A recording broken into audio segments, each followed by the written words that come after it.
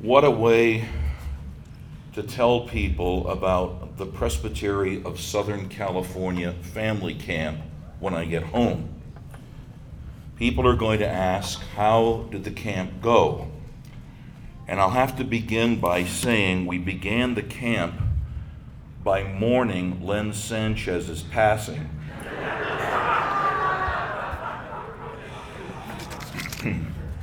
I want you to know what a joy it is, not only for me to be back in Southern California. I don't know how many times I've been to Southern California. It's always been delightful. But I would come home and tell my better half, Margaret, you've got to see Southern California. And I have my better half with me for the conference.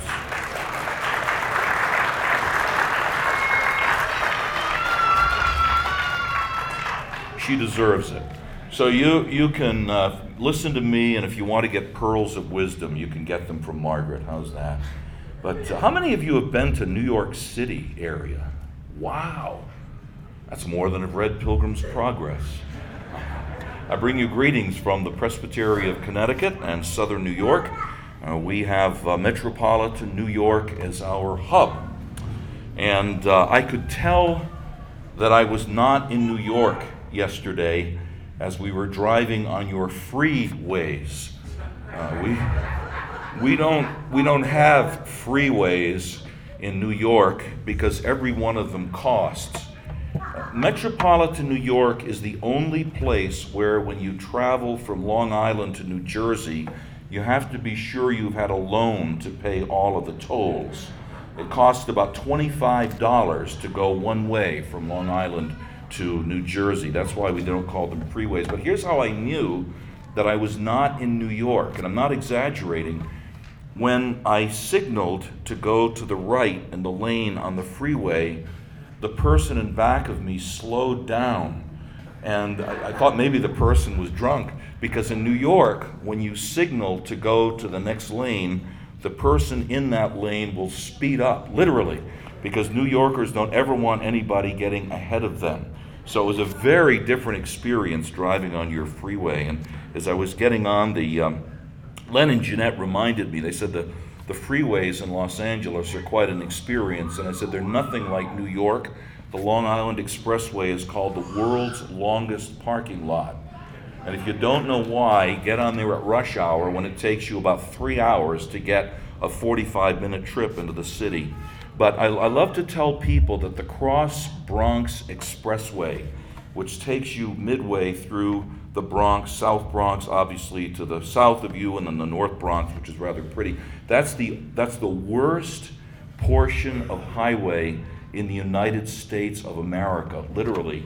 And there's signs when you get on it, and if they say, "Abandon all hope, you who enter here."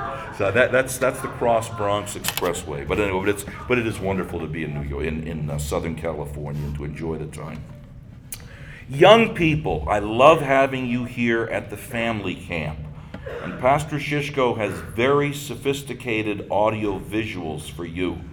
They're in your little booklet, or someplace you've got the Monday night draw a picture of the city of destruction. So I hope that your parents will give you writing implements or crayons or something. I didn't bring those, so you can draw pictures of what I'm saying. And I do love to see your pictures, incidentally. If you want to draw a picture of the city of destruction, you can draw a picture of the skyline of Manhattan. But now, let me ask you a question before we begin this evening, and I want to read a text of Scripture. Yes, sir. Oh. Make sure Margaret gets one, because she loves to draw pictures when I'm talking. So who needs the picture thing?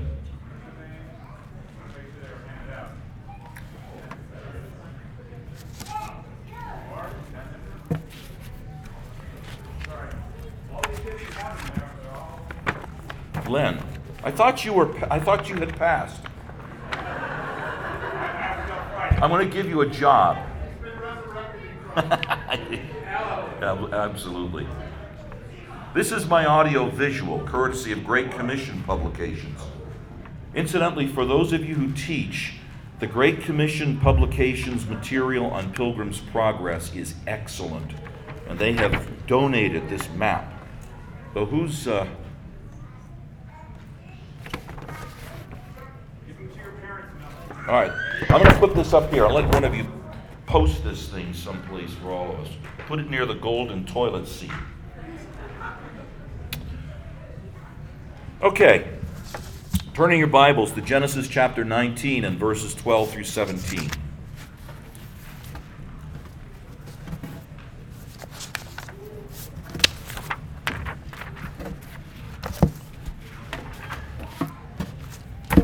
One of the things that all of us, each of us, needs to keep in mind is this.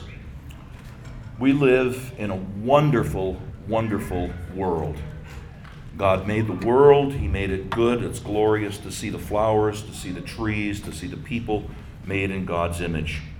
And nothing should ever take away from the wonder and the beauty of God's world. One of the things I remember about my past two camps here in the early part of the, I guess it was the early part of the 2000s, is the nature walk with Larry McHarg.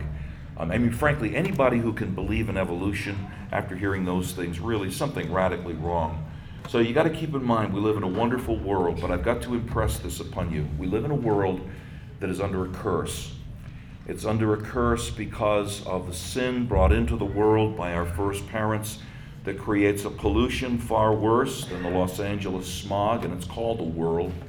It's our own sinful nature called the flesh, and there's a very active and a very real devil. And whatever else you will learn in Pilgrim's Progress, you will learn of a very powerful world, a very, very strong flesh that remains even in new creatures in Christ, and also a very active devil. We will be sobered by these things this week, even as I trust we'll be enjoying these presentations. Now, with that in mind, Genesis chapter 19, this place is called Sodom and Gomorrah.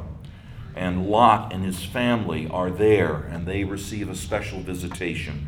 Genesis 19 and verse 12, the men said to Lot, "Have you anyone else here, sons-in-laws, sons, daughters, anyone you have in the city, bring them out of the place, for we are about to destroy this place, because the outcry against its people has become great before the Lord, and the Lord has sent us to destroy it."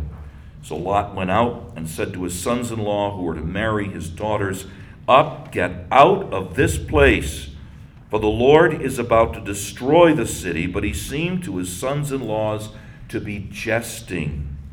As morning dawned, the angels urged Lot, saying, "Up, take your wife and your two daughters who are here, lest you be swept away in the punishment of the city." But he lingered. So the men seized him and his wife and his two daughters by the hand, and the Lord being merciful to him, they brought him out and set him outside the city. And as they brought them out, one said, "Escape for your life. Do not look back or stop anywhere in the valley. Escape to the hills, lest you be swept away." And then in the book of 2 Peter chapter 2, 2 Peter chapter 2, lest you think that this is some obscure item from history, the Apostle Peter says Sodom and Gomorrah, that whole situation out of which Lot and his family were to run. And remember, his family members were reluctant to leave the city. That's given for this purpose, 2 Peter chapter 2 and verse 6. By turning the cities of Sodom and Gomorrah to ashes, he, that is God, condemned them to extinction, making them an example of what is going to happen to the ungodly. Let's pray together. And now, our Father, we are weary from a day of travel, but we are excited about our time together. And thank you, Lord, for this time of the family camp. And our Lord, with all of the enjoyment of this story that we have before us, in the excitement of us, don't ever, ever let us lose the fact that this is a real picture of what the real Christian life is. And so grant the Spirit to us to that end, for Jesus' sake. Amen. Anybody know in here, can anybody tell me why Pilgrim's Progress is like the books of Ephesians, Philippians, and Colossians? Anybody? I would imagine these young people are very attentive. Anybody know why the book of Pilgrim's Progress is like the books of Ephesians, Philippians, and Colossians? Here, children, good lesson for you. Anybody want to guess? Yes, sir. Wow. What's your name? David. Excellent. Like King David, right? Exactly right. Yeah, the writers were in jail. The Apostle Paul was in prison when he wrote Ephesians, Philippians, and Colossians, and the author of this book, John Bunyan, was in prison as he wrote this. They had that in common. The title of the book, Pilgrim's Progress. Here you go. Here's a title that would never make it on Amazon. The full title of the book, The Pilgrim's Progress, From This World to That Which Is to Come, delivered under the similitude of a dream, wherein is discovered the manner of his setting out his dangerous journey and safe arrival at the desired country. There you go. That's the title, the full title of this book that we know of as Pilgrim's Progress. It was written in 1678. It was written even Raleigh Keller was not born at that point. 1678, the first edition of Pilgrim's Progress came out, and John Bunyan was very convinced that the reason why he was put in prison at the time is so that he might write this book, which was actually written over a 5-year period between 1667 and 1672. In the first year, 3 editions of Pilgrim's Progress were published. By the time John Bunyan died in 1686, next to the Bible, this was the most popular book in print. Over 100,000 copies have been printed by the time of John Bunyan's death, and since then it has been called the most popular allegory in English literature, its popularity until recently being second only to the Bible. It has been translated into over 200 different languages, and one person said, "Wherever God's word goes, Pilgrim's Progress goes." We all know, or most of us know, and you all should know who Dr. J. Gresham Machen is. God used Dr. Machen to found the Orthodox Presbyterian Church. And Pilgrim's Progress was, next to the New Testament, one of Dr. Machen's favorite books. He spoke of Pilgrim's Progress as that tenderest and most theological of books, pulsating with life in every word.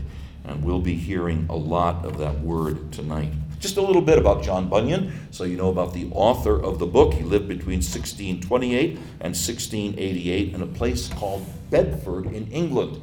And you'll learn a little bit more about the main pastor of Bedford, England, a little bit later tonight. Between 1649 and 1654, John Bunyan went through an intense period of conviction of his own sin that he has chronicled in the book, Grace Abounding to the Chief of Sinners. He was converted, and I'm not commending this as a model, but it wasn't long after he was converted that he began preaching the gospel, and it wasn't long after that he got put into prison. He was put into prison between 1660 and 1672. For over a 12-year period, he was periodically put into prison and then released because he would not comply with something called the Clarendon Code. The Clarendon Code required in England that you use what we would know of as the Book of Common Prayer, with its specific prayers, its specific order of worship, and Bunyan was among those ministers who would not conform himself, as he should not have conformed himself, to the Clarendon Code, and he was put in prison. But during that time, written in stages, was the book Pilgrim's Progress. Now, what do you do with a book that was written about 350 years ago? What good is that book to us today? Well, now, parents, you can begin using your little booklet. Why is a book written almost 350 years ago still relevant to today? Number one, Pilgrim's Progress is thoroughly Protestant. It's a reminder to us, especially in this year of the 500th anniversary of the Protestant Reformation that we are not Roman Catholics and we are not even generally evangelical. We are deeply Protestant in our convictions. And there are sections in the unabridged Pilgrim's Progress that bring that out in ways abridged versions do not. So parents, whether you use the accurate revised text of Pilgrim's Progress that has been done very well by Barry Horner, or whether you use the Banner of Truth edition, get an unabridged edition, even if it's updated, and you'll see that Pilgrim's Progress is, on the one hand, thoroughly Protestant, but it is also thoroughly Catholic, small c. Whether people are Presbyterians, Orthodox Presbyterians, Methodists, Baptists, Lutherans, or whatever, all can read Pilgrim's Progress, and as with C.S. Lewis's Mere Christianity, they will learn very basic things about the Christian life that I'm sorry to say are no longer basic things in common evangelical teaching. One of the reasons why Pilgrim's Progress is perennially important. Number 2, why is Pilgrim's Progress relevant still today? It is a model of the piety of our standards. John Bunyan would not have adhered to the Westminster Confession of Faith in its fullness. He was a Baptist. Most of it he would have adhered to, as most Protestants did. And those standards, brothers and sisters, don't only speak of things like God's decree, election, the nature of the atonement, the doctrine of Christ. Our standards represent a particular view of the Christian life, a particular view of piety. And it has always bothered me. I don't hear this as much as I used to, but it has always bothered me in the Orthodox Presbyterian Church when I have people sneer at the Puritans. Now, there were things that were excessive in the Puritans, and we ought not try to preach like the Puritans. I have a hard time even saying 61stly, let alone preaching 61 points. But in the mainstream of Puritan piety, you have the piety represented in our standards. And Bunyan's Pilgrim's Progress, in ways we'll get to and explain in a moment, beautifully open up what that piety is. So it is a model of the piety of our standard. For example, when the scriptures speak of conflicts without and fears within marking the Christian life, that's very different than singing that little ditty that ends with, "And now I am happy all the day." There are many challenges in the Christian life. Pressing toward the goal, pressing toward the mark, as we love to speak of in the Orthodox Presbyterian Church, growing in grace and in the knowledge of the Lord Jesus Christ. And brothers and sisters, in a day in which we see easy believism on steroids, we're in need of Pilgrim's Progress and its emphases. Now, I'm not uncritical of John Bunyan, and you'll learn that as we go through. There are areas that I think one we'll get to tonight could be refined a bit, but there's so much good in this that we want to learn. Okay, number 3, reason for the relevance of Pilgrim's Progress. It's a story. And in our post-modern age that can't connect the dots, not even can't connect the dots well, can't connect the dots of the story of life at all. What a wonderful story. The Bible is stories, they're true stories, and we all love stories. Let a preacher say, "Let me tell you a story." And you know what happens when you children even hear that? Oh, finally, a story, okay? Well, we're going to hear a lot of stories tonight, and stories that we're going to read portions of as well. And so especially to appeal to this age. So the ministers in our midst here, I hope you know how to tell stories. I hope you practice reading stories, not just silently, but reading them out loud, because you've got to tell stories to our day, because our culture needs story. If we're going to be wise as serpents and gentle as doves, if we're going to be like the sons of this age who are shrewder in their generation than we are. As ministers, we're going to learn to tell the stories that captivate attention. And wow, Bunyan really did it in Pilgrim's Progress. Number 4 reason. It's concern for salvation. We're often not strong in that in our circles. De facto, people are baptized, they're catechized, they profess their faith, they come to the Lord's Supper, they're good Orthodox Presbyterians. And that can lead to a formalism that's an engine to send people to hell. And John Bunyan was deeply concerned for the salvation of individuals. And this book teaches us in its fullness to be concerned for genuine works of grace in people. Number 5 reason, I want to convince you why it's so important. We haven't even got to the book yet, but we will. And it'll happen this evening too, you watch. 5th reason, we're still pilgrims in a world that hasn't really changed all that much from the day of John Bunyan. And we're not living in a day in which religion is enforced upon us. That is, well, we are living in a day in which religion is enforced upon us. Any questioning of the prevailing orthodoxy of evolution brings about tremendous opposition. Ask Larry McCarg. So it's a day of enforced religion. It's just a different enforced religion. It's not the enforced religion of the established church. But we are still pilgrims in a world that hasn't really changed.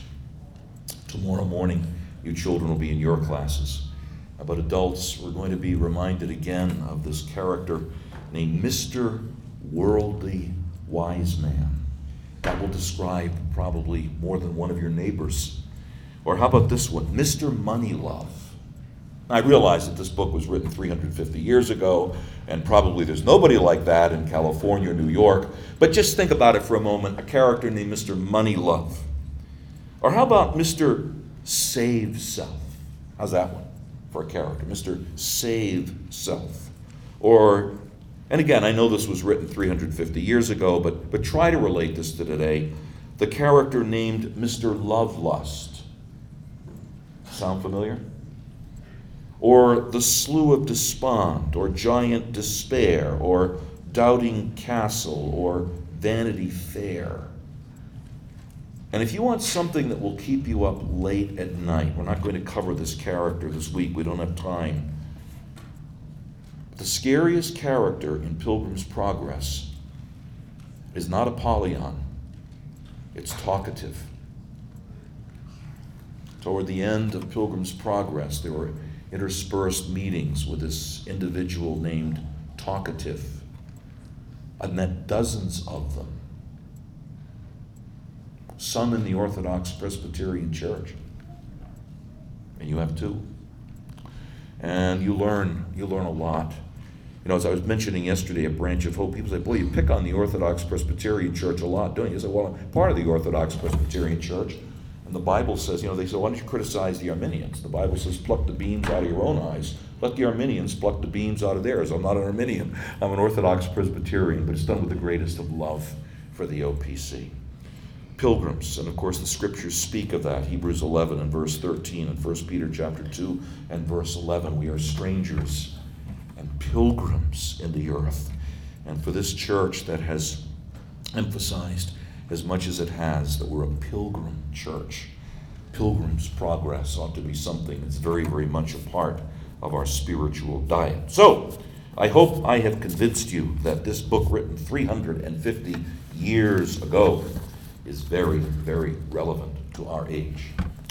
And so, Pilgrim's Progress, a discourse on all of the challenges in the similitude of a dream, all of the challenges of going from the city of destruction to the celestial city, and we'll begin tonight the city of destruction, and then Thursday night, God willing, the celestial city. John Bunyan writes, "Den, incidentally, here is the Bedford jail, and rags here are the filthy rags of self-righteousness." Pilgrim's Progress. As I walked through the wilderness of this world, I came upon a certain place where there was a den, his prison. And I lay down in that place to sleep. And as I slept, I dreamed a dream. I dreamed, and behold, I saw a man clothed in rags, standing in a certain place with his face turned away from his own house, a book in his hand, and a great burden on his back. I looked and saw him open the book and read therein. As he read, he wept and trembled, and not being able to contain himself any longer, he broke out with a lamentable cry, saying, what shall I do?" The beginning of the book, Pilgrim's Progress. Turn to your Bibles for just a moment to Ephesians chapter 2 and verses 1 through 3. I want to talk with you for just a moment, about our natural born citizenship.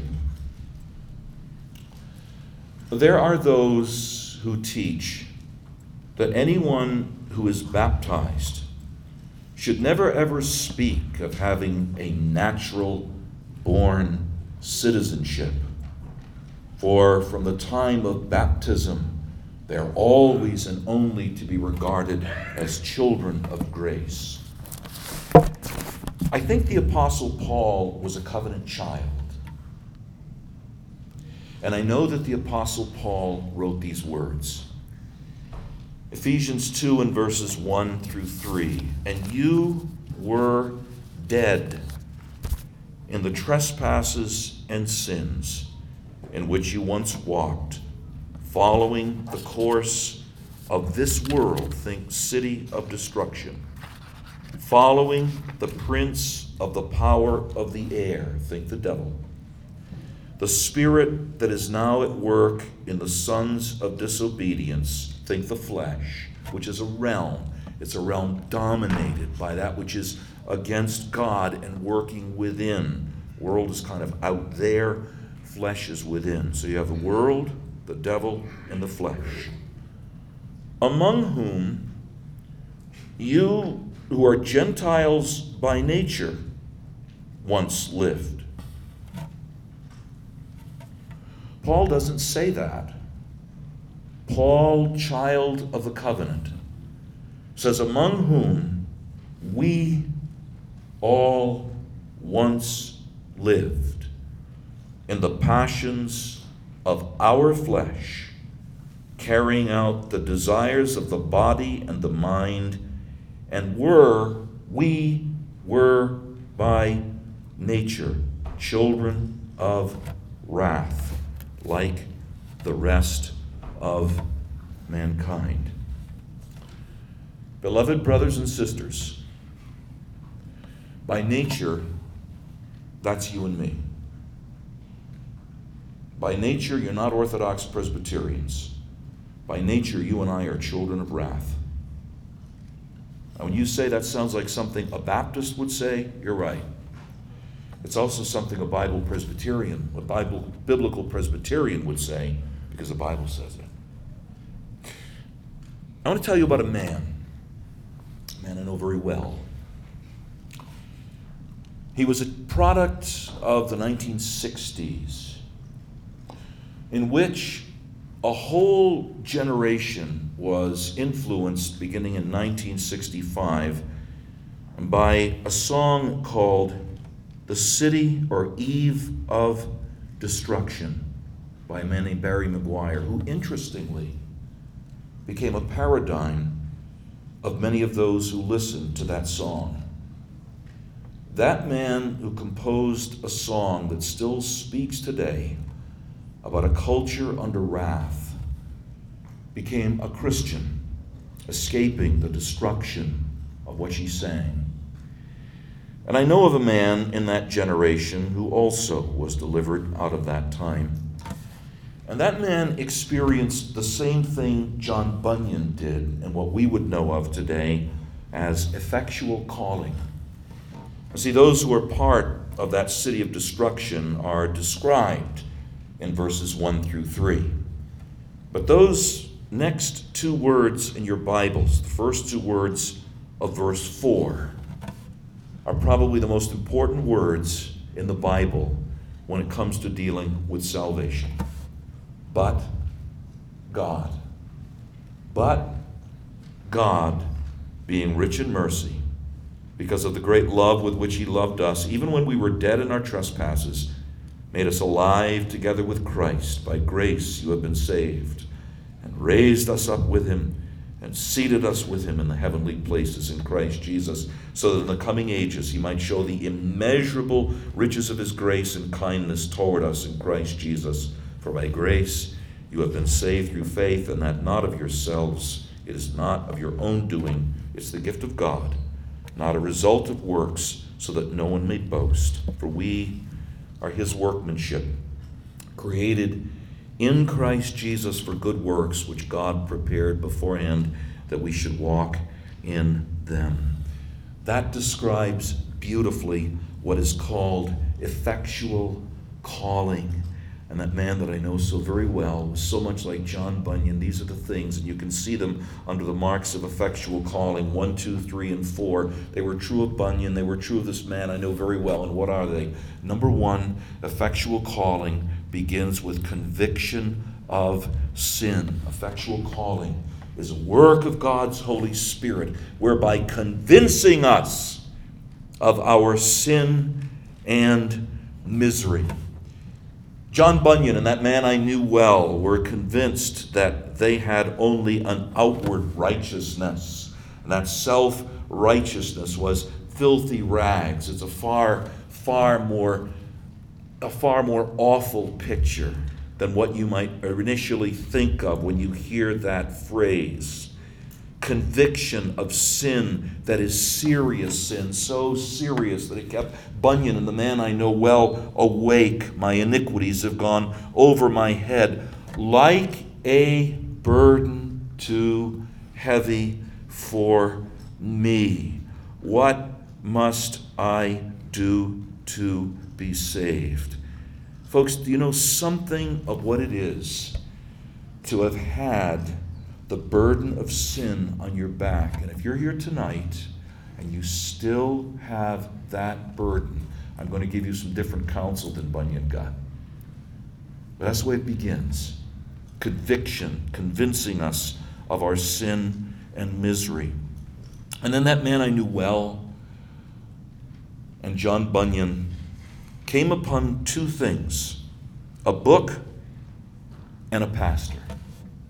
The Bible was that book. Bunyan read the Bible, but it only made his misery increase. And brothers and sisters, a part of the application a little bit later. But I want to convince you, I want to impress upon you, that while we believe the Bible alone is our final authority, we're not meant to live with the Bible alone. We're given the Holy Spirit. In fact, there'll be a whole unit tomorrow night that includes what the Holy Spirit does. Fascinating. But remember the Ethiopian eunuch, as he was reading Isaiah, said something that stuns the modern mind. He's asked by Philip, do you understand what you read? He says, how can I understand unless someone teach me? And while we never lap into the error of the Roman Catholic Church, in which there must be a magisterium that officially declares these things, and we are bound to submit to them. Don't throw the baby out with the bathwater. You need not only a book, but you also need a pastor, because you see, Bunyan got a little bit of increase of his misery reading the Bible, but it took a pastor, a kindly pastor, as he put it, Pastor Gifford, to whom Bunyan went, and the kindly pastor asked him, what is troubling you? And Bunyan explained the burden, and kindly Pastor Gifford said to him, Sir, It is appointed unto man once to die, and after that the judgment. And God used that to work in Bunyan, that he had to do something about his burden. Now, dear kindly Pastor Gifford probably didn't give the wisest counsel at this point. Bunyan was told, look for the narrow way, the wicket gate, and look for the light that's ahead of you. But if you don't realize the narrow way is Christ and the light is Christ, that's kind of confusing. Because for you with your burden, you go one place and you go immediately. You go to the Lord Jesus Christ, who's the only one who can take that burden off of your back by the cross. Now, we're going to come to that tonight. But it takes Bunyan a little while to get there, even as it took that man I know a little while to get there. And he got into some trouble along the way, which I don't want you to get into. But he's directed to go the narrow way. He has a book in his hand and a kindly pastor to direct him. And very interestingly, that kindly pastor did impress this upon John Bunyan. He didn't say to him, pray the sinner's prayer. He didn't say to him, sign a decision card. Kindly Pastor Gifford impressed upon Bunyan as a kindly pastor impressed upon the man I know very well. He said, you want to follow the Lord rightly. It's a whole life commitment. The world was not changed upside down by Christians simply saying Jesus is the Savior and putting a fish symbol on their bumper stickers. The world was turned upside down when against the empire that said Caesar is Lord, the Christians said no, Jesus is Lord. And if we're going to follow him at all, we will follow him with all. And kindly Pastor Gifford said that to John Bunyan. So that's number two, a book and a pastor. Then number three, this isn't in our statement on effectual calling, but it's in real life. Effectual calling will bring you opposition. It will bring opposition in many cases within your own family. If you're a first-generation Christian, as the man I know well was, as Bunyan was, you're going to have opposition from right within your family. This is why in Pilgrim's Progress, although not in the sequel, Bunyan's wife and children don't go with him. It's to represent Matthew chapter 10. The servant is not above his master. If they despise the master, they'll despise you as well. Family, friends, teachers, why do you have such a fear of death? Why have you gotten so serious about religion? You're crazy. What are you, part of a cult? Or this one? You're going to waste your life. This man that I knew well was told by his own relatives when they realized he wanted to follow Christ, his whole life would be a waste. That's the kind of opposition that'll come from friends in school, from your neighbors, sometime within your own family when it comes to following Christ. So opposition is part of effectual calling. But then the fourth is this, it's a resolve. Effectual calling is the work of God's Spirit, whereby convincing our minds, whereby convincing us of our sin and misery, enlightening our minds in the knowledge of Christ that comes from the Bible, pastors teaching you, enlightening our minds in the knowledge of Christ, and renewing our wills. Bunyan's will was renewed, and he fled out of the city of destruction, as you'll hear in just a moment, saying life, life, everlasting life. Folks, if you really follow Christ, your whole life is a pilgrimage. And I don't have to go into all the characters of Pilgrim's Progress, but your whole life will be a following the Lord such that there's going to be an awful lot of things you're going to have to stop up your ears too. There's a lot of places you're not going to let your feet go to. And a lot of thoughts you're not meant to think. But you will have such a wonderful path to follow that its riches will far more than compensate for all those things that you must leave behind. Now let me wrap all of this up tonight, because I know I've got till 8:15 and watched Wonder of Wonders. I'll stay within the time frame. Here we go. 4 flight school lessons for 21st century pilgrims. Here you go. What did you do at family camp after you mourned Mr. Sanchez's passing? We were in flight school from that first night. Here we go. 4 flight school lessons for 21st century pilgrims. Number 1, and number 1's got 2 parts. 2 profound convictions you must have for flight school in the 21st century. Number 1, the wilderness of this world, not the things in the world that in themselves are good, but this world under the pollution of sin. It is a world of curse and judgment and lies. It is a world in which the Apostle Paul does not say the wrath of God will come. He says particularly and clearly in the book of Colossians, on which the wrath of God comes. God's wrath comes like storm fronts. Sometimes there's hail, sometimes there's rain, sometimes there's a little hiatus with what seems like sun, but get ready for it. And there's all forms of that. It's the wilderness of the world, this world, and by nature, second of these profound convictions. By nature, we are under curse and guilt and judgment, and never let up on that. Never, ever, ever, ever. Those who do not believe the Son, Jesus says, on them the wrath of God rests. See, if you are here and Christ is really not your Lord and Savior, there is a cloud of God's wrath that rests upon you now.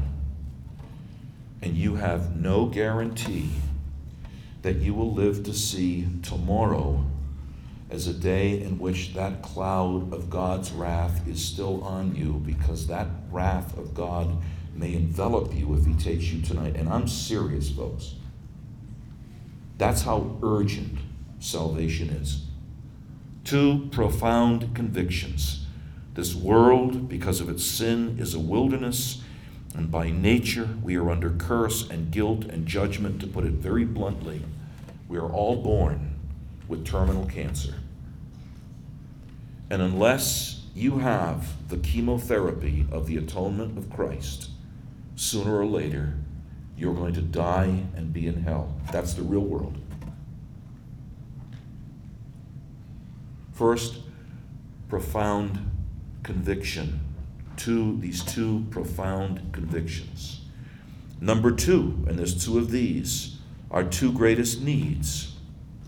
A map, the Bible. The Bible is our map to direct us to glory. And a guide. You need a pastor, especially in our day, because there are so many false teachers. Far more even than in Bunyan's day. He didn't have the internet. You got to have a trustworthy pastor, and that is one of the great blessings in the Orthodox Presbyterian Church. We can tease, oh, your pastor went to cemetery. Oh, I'm sorry, I meant seminary. You know, our pastor did go to seminary. And he learned the Greek, and he learned the Hebrew, and he learned theology, and he learned church history. You know why? Because the Bible says that a minister must be able to cut a straight course through the Word of God.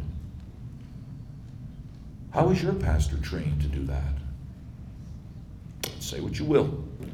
Praise the Lord for those standards. A map. So 2 greatest needs under these 4 flight school lessons. A map and a guide to tell you that the Bible tells you about Jesus. And then number 3, flight school lesson. I know I got 3 minutes left. Here we go.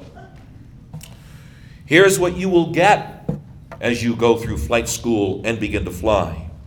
from family, from friends, from co-workers, and so on, you will get opposition. You know why? Because you are being snatched from one kingdom to another. And every day, the devil would love to get you back in his jaws. The devil is a roaring lion seeking whom he may devour. And even as a post-millennialist, I believe that. Long chain. Do you believe that? Peter writes to people just like us, to Christians who are out among the pagan nations. Don't forget, the devil is a roaring lion seeking whom he may devour. And the devil will try to get you. One of the things I want the man that I've asked to preach my funeral for. I got it all set. Franklin Square Church building where I preached for 35 years. Hopefully they'll let me have my burial service there. Or funeral service. And I said the man that I've asked to preach my sermon, this is what I want you to do. You better do it. Because if you don't do it, and there's any way I could back give you a spanking, I'll do it because he's the son of the Lord. So when that casket's being rolled out the center of that aisle, I want you to say this when you get to the end. Brothers and sisters, the devil lost another one. That's what I want. Remember that. I've said that. It's even put my statement of what to do at my funeral. Okay, real quick. I got a minute left. What you must do. Here's what you must do in your flight school. Don't stand still, folks. Abraham was called to move. The Israelites were called to move. And the challenge is for your whole life.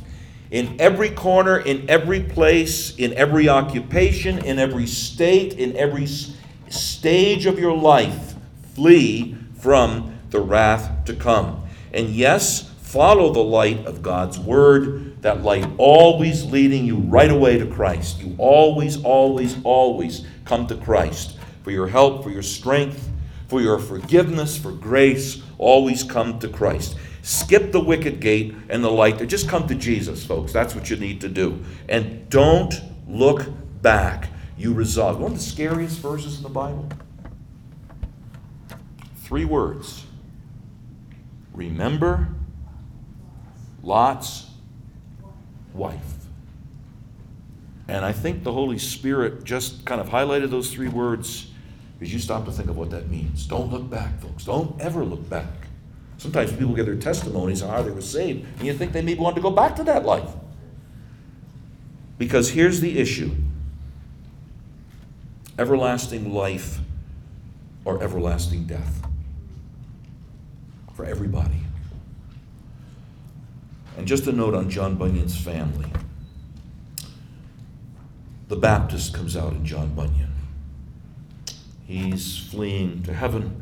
And his wife and his children are left behind. I don't like that. Now, he wrote a second book, maybe because he felt guilty about the first one, about how his wife and children did finally come to the Lord. That's good. But folks, husbands, you work to bring your wives along with you.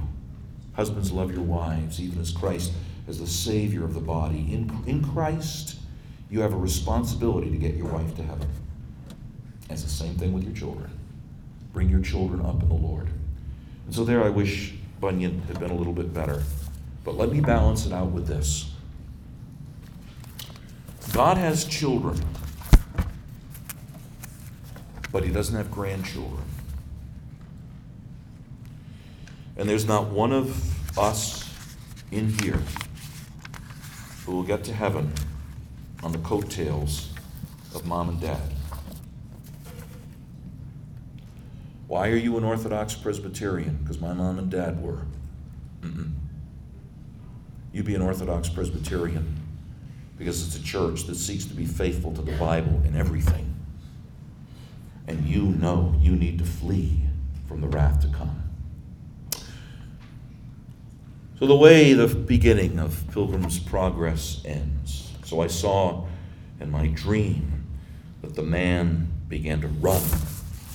Now he had not run far from his own door when his wife and children, perceiving his departure, began to cry out to him so that he might return. But the man put his fingers in his ears and ran, crying, "Life, life, eternal life." And he did not look behind him. but rather fled toward the middle of the plain. Tomorrow morning, adults, we're going to find out some of the people you meet along the way. But that's enough for today. Let's pray. Lord, we are sobered. It's good for us to realize, especially even in this idyllic place, that the whole world lies in the power of the wicked one. And by nature, we are in first Adam. By nature, our father is Adam the first. And our God is surely as we have heard the gospel preached tonight, Adam the second, the last Adam, calls us from heaven right now to be like John Bunyan, to be like the man I know so very well, but to be those who individually, younger or older, if we've never done this before, commit ourselves right now to flee from the Sodom and Gomorrah of this age, to look to Christ, to put our faith in him, to by your own grace have him as the center of the universe of our lives, and to so move our God that every step of our pilgrimage only brings us one step further away from hell and one step closer to glory itself. And now, our Father, be pleased to grant your blessing upon our fellowship and upon our sleep this evening. Give us sleep as your beloved people, and unite us tomorrow for that wonderful blend of prayer in the morning and our feasting and our instruction in the morning and our time of activities. Might you be pleased, our God, to keep us safe from harm. We count it no small mercy that when we're talking about swimming and archery and other things, that there can be accidents. Protect us, we pray. For those of us who have family members in other areas, watch over them and keep them safe.